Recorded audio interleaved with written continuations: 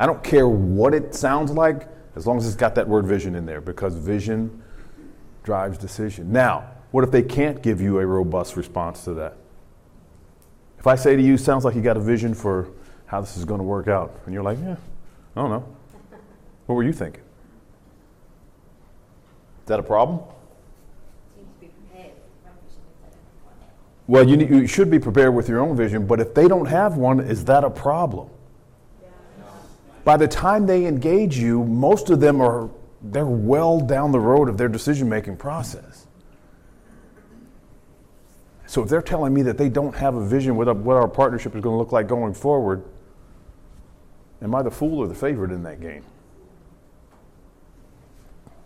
I'm concerned if I ask that vision label and I don't get the appropriate response.